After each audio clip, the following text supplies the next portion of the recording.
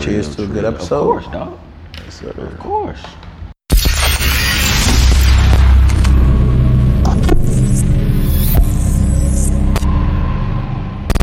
Most of the thoughts infiltrate my brain though. Say my dad's a cop cause I think fake friends might be playing close. Angle, bitch, yo, what's your angle? Chilling with my baby.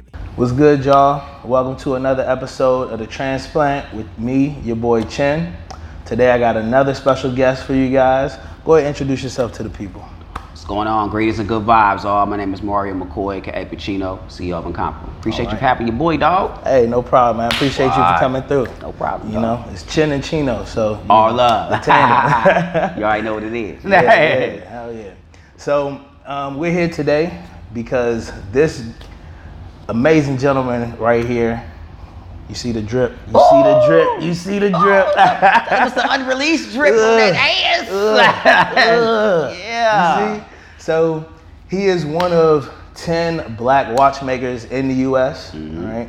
So he has his own watch company called NCMPRBL, right? I said it right? Yes, sir. All right, cool. Got it. All right, so today we want to talk to him about that. So go ahead and just plug yourself, tell the people where they can find you and find your product at. Yo, y'all can find NCMPRBL, NCMPRBL.com, Facebook, Instagram, Twitter. Be NCMPRBL. It's the move. That's it's the what's mission. up. That's It's all what's up. that. So I feel like kind of growing up, especially like as black men in this country, Right. I feel like we're more so like pushed towards, you know, buying the watches and doing that instead of making them and producing them and selling them. So like, what is it that gave you that idea or gave you that spark to be on the production side of it? Man, it's a great question. I saw a need, like you just mentioned, you know, one of 10, you know, black-owned watch brands in the U.S. You look at your Rolexes, you look at your Vincero watches. There's no disrespect to them because they're all muses as far as, you know, what we build with NCMPRBL. But I saw a need for black millennials. We are the most influential culture in the U.S. Period. Like every other race, whether it's clothing, you know, jewelry, sneakers, you know. Everybody want to wear what we wear. Exactly. You know, that 18 to 36 is just like boom. But we didn't have a watch brand that represented us. That makes you know, sense. I looked at, you know, the movements, the Kenneth Coles, the Guesses, like I said, Vincero, all of that, and the price point would be not favorable. You know, and I took a deeper look at uncovering, you know, the other watch brands. That's my music, like the Italian Twine, Spring Break. I don't want to miss nobody, so I'm going to go through the whole list. So I'm looking at them. I'm like, how can I infiltrate my passion with this opportunity? I look at the price points of, you know, particular watch brands. Like, how much would I spend on the watch? And I'm like, I'm not gonna drop $200-$300. That's financial aid check fresh. You know what I mean? So I'm like, that's not gonna happen. So I looked at how can I make a advanced quality watch at an affordable price. And we looked at the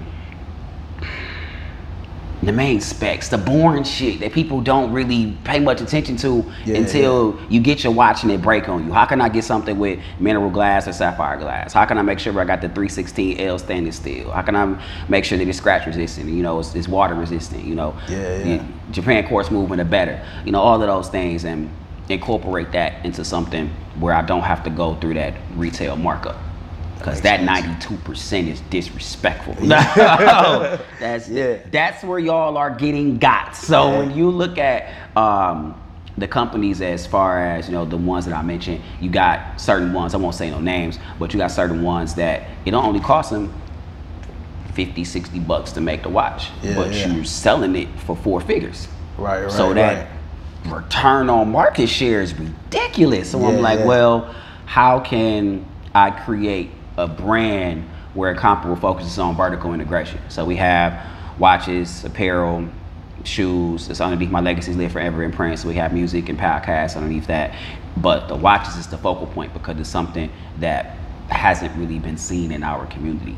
And we broke it down, and we even looked at the name. I'm like, the whole spelling of Incomparable is too fucking long. Like, we're not gonna do 11 or 12 letters. So we made it more so it's we take the adjectives out, have it appeal to that, you know, black millennial, you know, type of audience, and we wanted to make it modern, and we wanted to make it for minimalists. So how can we infiltrate that? Stainless steel, leather, the designs, all of that. You go through your manufacturers in China. That's how you keep your warranties. All y'all folks that's trying to not go through your people in China, and the folks that do your watches, you design them and you don't get your warranties, and folks get them, and a week later they break.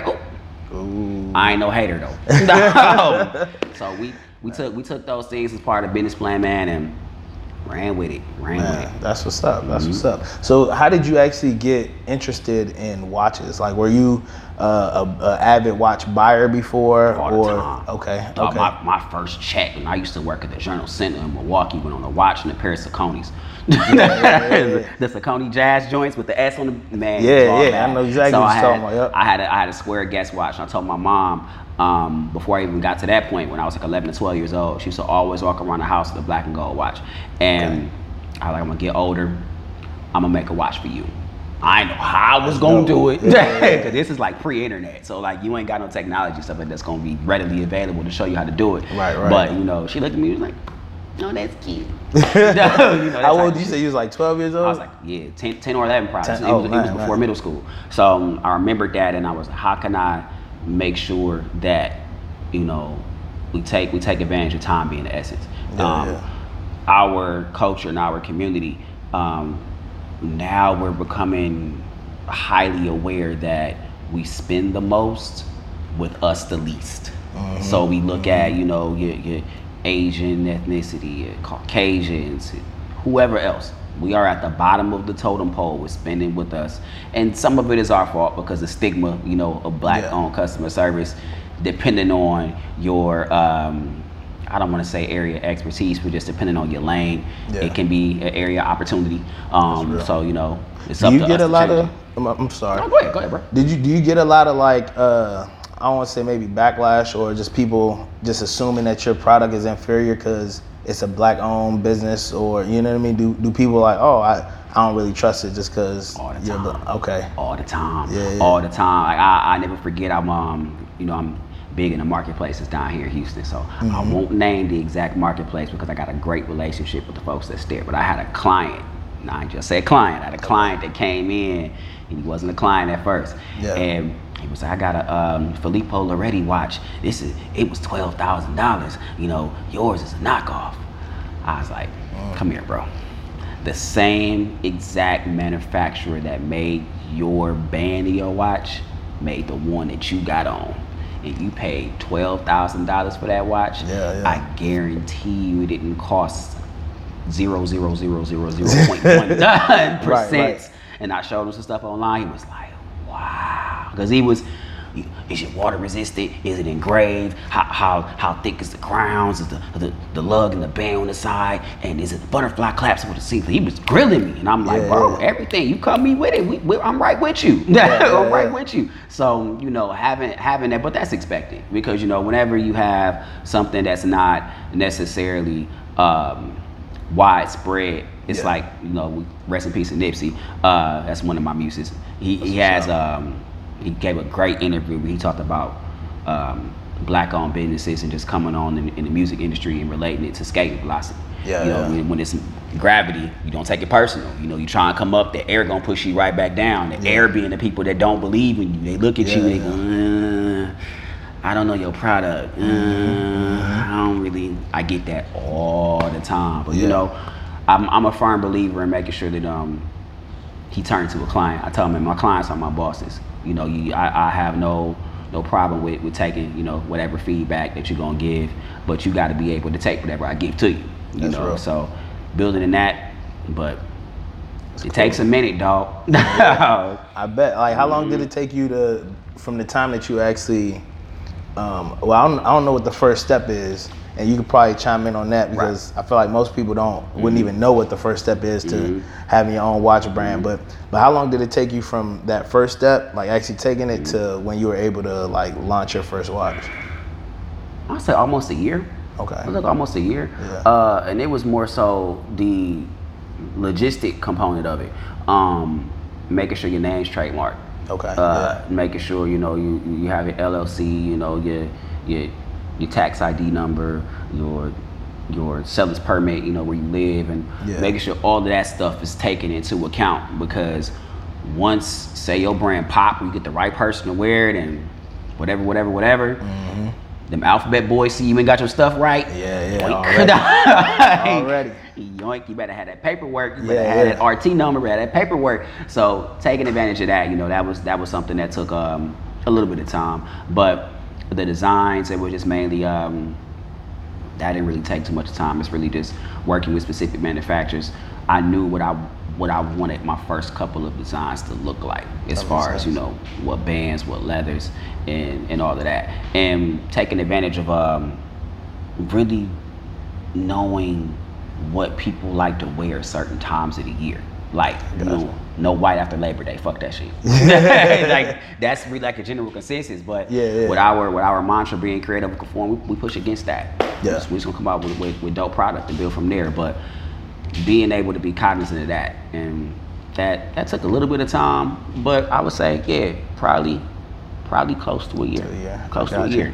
So you talked a little bit about your motto, create over conform.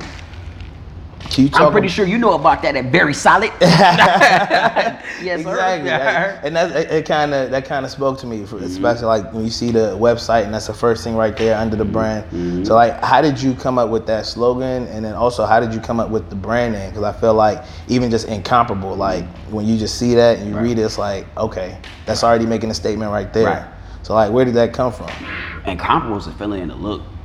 Honestly, you know, I'm a hip hop head at heart, so you know, I've released albums underneath my Legacy Live Forever imprint, and I would drop little clues about the brand Incomparable in certain lyrics, like, you forgot I know I'm incomparable in the song, like, I would do that, but people didn't really get it until I came out with the watch brand. Being able to see that, like I told y'all, you got to pay attention. So being able to know that word always stuck out of my head. I wanted for people whenever they get up in the morning, you know, your watch completes your look, right? You can look at your wrist, no matter what it is you're going through, you know, incomparable. That's real. I got it if you needed a reminder. That type of ordeal. So seeing that, and honestly, Create Over Conform came because, you know, prior to really, I've been an entrepreneur for over a decade, but really taking a leap of faith and just saying, forget it, we finna jump head first to the watch brand. I was working in higher education, and I kept on going through bullshit, like black man bullshit. Like that's the best way to put it. And I was like, I'm a creator at heart. How can I make something, you know, alliteration is gonna be everything. I wanted to make something that was more so easy to digest and eye-catching phrase, because you know that phrase is going to connect people, you know, with the word incomparable. Like, that's the whole thing for Legacies Live Forever, create over conform. All our brands underneath the vertical integration points, create over conform. So we saw that, and I was like, hell, because I wanted something that's, I would rather you know my product as opposed to you know my face, and you know my mantras, my slogans before you see, okay, Chino did this. Create Over Conform was like, that's something that's going to inspire everybody. You know, our mission, you know, sole purpose is to inspire the total creative to create over conform. So having that inspiration piece, and then you look at your piece and be like, ooh, damn, exactly. It's black on right there. Right. All right. And then you already know people don't got it like that. You know what I mean? So it's tough. Coming from where we come from, though, like if you look at people will save their whole life savings to get a rollie. That's save your whole life savings to get a rollie, and being cognizant of that, it's like, how can I create? You just lining somebody's pockets. Exactly. And then you go to the wrong blacktop. Up. How much that run you? We cool on that. So building from that way, man.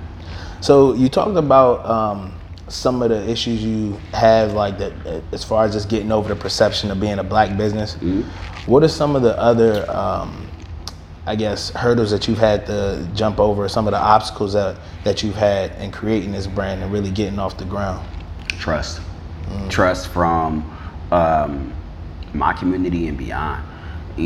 Once you, and you know, with your production network, once your people see your dream come to fruition, it's hard for them to separate Chino person from Chino producer. You know what I mean? Yeah. So and being cognizant of that is like, it's still fucked up because you would notice people like, dawg, like, I know you spent $400 on that smartwatch. I know you did. Yeah, but you gonna holler at me and be like, I ain't got it, bro. It's not. Come on, yo. Yeah. So and then you would see people that would wear something that's similar to what you got. Okay. And I'm like, so building that trust, you know. I got you. But what's crazy is your strangers is gonna support you quicker than your homies will, for the most part. Yeah. And once your homies see that, and then they see that you kind of scale back and be like, because now, snip, my nigga, you all. But now you acting Hollywood, bro. You was acting funny style. Right before that. Yeah, so being able to build that trust, and once you do that, breaking those barriers so people know that you have a quality product. So that expansion is always tough if you don't have a business plan, if you don't have that type of, I guess, non-threatening demeanor. Because I'm from the hood, I got tattoos. If I walk in some place like this, I do it on purpose. They be like, oh, that's just a little watchman. Like, oh, Dr. Watchman, my nigga. Like, right. We can go bar for bar, however you want to do it. So being able to be cognizant of that is something, you know, that's different. You know, I have like my clients of different races that's just enamored with the culture, just the name itself. Like, just you create over conform, hell yeah, we'll be a part of that. But then you look at your people and be like, I told you, I FaceTimed you and told you that this will be my brand name. You was like, oh, all right, bro. So about this Rockets game. Right. It's like something else. Nah, that's real. That's real. So you talked a little bit about like being in higher education. Did you have any issue kind of going through school while creating this, or? You know, I'm getting my doctorate now while doing this shit. Yeah. And half the time, I don't want to deter anybody that's watching this from chasing your dream while you're in education. Definitely go for it. But it is a sacrifice beyond the wildest mental measure. I got a son, he just turned 2. So being able to have that balance between, you know, him, school, and it's difficult. It's really difficult. But the rewarding piece is I can get up and take him to daycare whenever I want to because I don't have to go to a 9 to 5. But the entrepreneurship piece of it is longer than a 9 to 5. It's like a 9 to 2 a.m. Like, you up trying to make sure that your checks and balances is good with your books and all of that. But with the education aspect I knew what I wanted. Like I knew that I wanted to, or that I want to, and I will, to have a program that's targeted towards minority male advancement from high school to college. And the politics with that is you have them letters behind your name. Right. Because you knock on them doors and be like, I'm Dr. Mario McCoy, as opposed to I'm Mario McCoy, I just run this watch company, I want to talk to you and your kids. And I'm like, what? Right. What? You could just be a bum from down the street. Exactly. Like, what's your credentials? Like, okay, now I can tell you I went to one of the top 10 universities in the country and be like, now we can at the very least have a conversation. Right. Being able to be cognizant of your plan and running towards it, you know, is great. But there's so many successful entrepreneurs that didn't get an education, and I don't knock it. I don't knock it at all. I think the backlash comes from the other side. Like, they look at you for the most part. I got that experience. I know you didn't ask this, but it goes into it. You get your experience of people that, oh, this nigga think he better than us because, you know, he a doctor, but the nigga slangs watches. Right. I let my passion meet opportunity, and just knowing that sacrifice comes with that, with education, man. You know, I'll be a doctor forever. This is just temporary. That's real. All good. Now that being said, if you got like $10 million worth of orders tomorrow on these watches, are you going back to class? Nigga.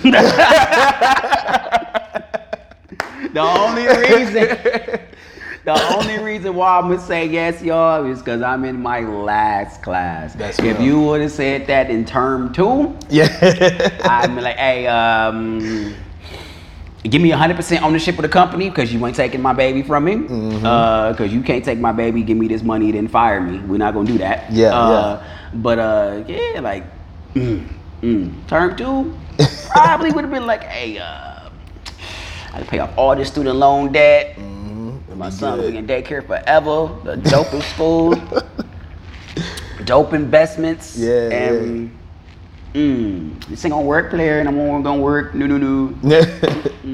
Nah, I hear that. I definitely hear that. Yes, That's sir. cool, man. So what's next for Incomparable? What's next for the brand? Man, growth.